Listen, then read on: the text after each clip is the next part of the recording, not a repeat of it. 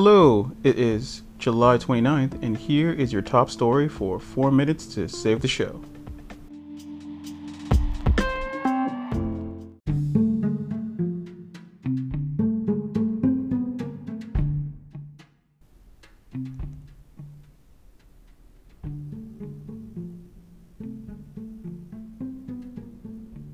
AMC and Universal squash the beef. Oh, how the turntables, AMC. Universal and AMC have just reached a new multi-million-dollar deal where AMC will allow movies from Universal Studios to be released on video on demand just 3 weeks after they are released in their theaters. This is big news because you don't have to wait the normal 3 months for a movie to come out on video on demand while your friends have already stopped talking about it. There are some add-ons to this deal, however. AMC will be getting a cut of the VOD money, no word on how big of a cut, and Universal will have to charge at least $20 to rent the film for the first 90 days. This deal takes effect immediately, so Jurassic World and Fast and the Furious 9 could follow suit and be released 3 weeks after they are released in theaters, but they can also not be.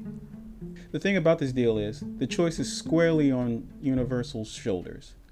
They can choose to release a movie 3 weeks after it releases in theaters, or they can choose not to and just wait the normal 90 days. If Universal thinks that a movie will make more money just doing theaters alone, then that's what they'll do. Universal is a business first, second, and third. Earlier this year, AMC and Universal were in a fight after Universal released the Trolls World Tour movie on VOD, as well as the few theaters that were open at the time, simultaneously.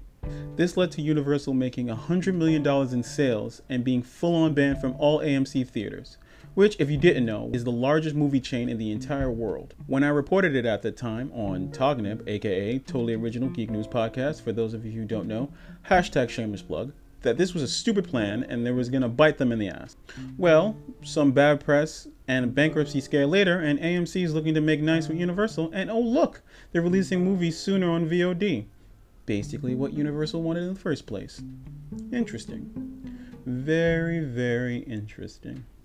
Also, it's interesting that I kind of predicted this exact thing was going to happen on another episode of Totally Original Geek News Podcast. Again, shameless plug. There's a new episode every week. Check it out. But that's all I got for this one. What do you guys think, my 4-minute monitors? Do you think this is a great move for AMC, or do you think this is just rearranging the deck chairs on the Titanic?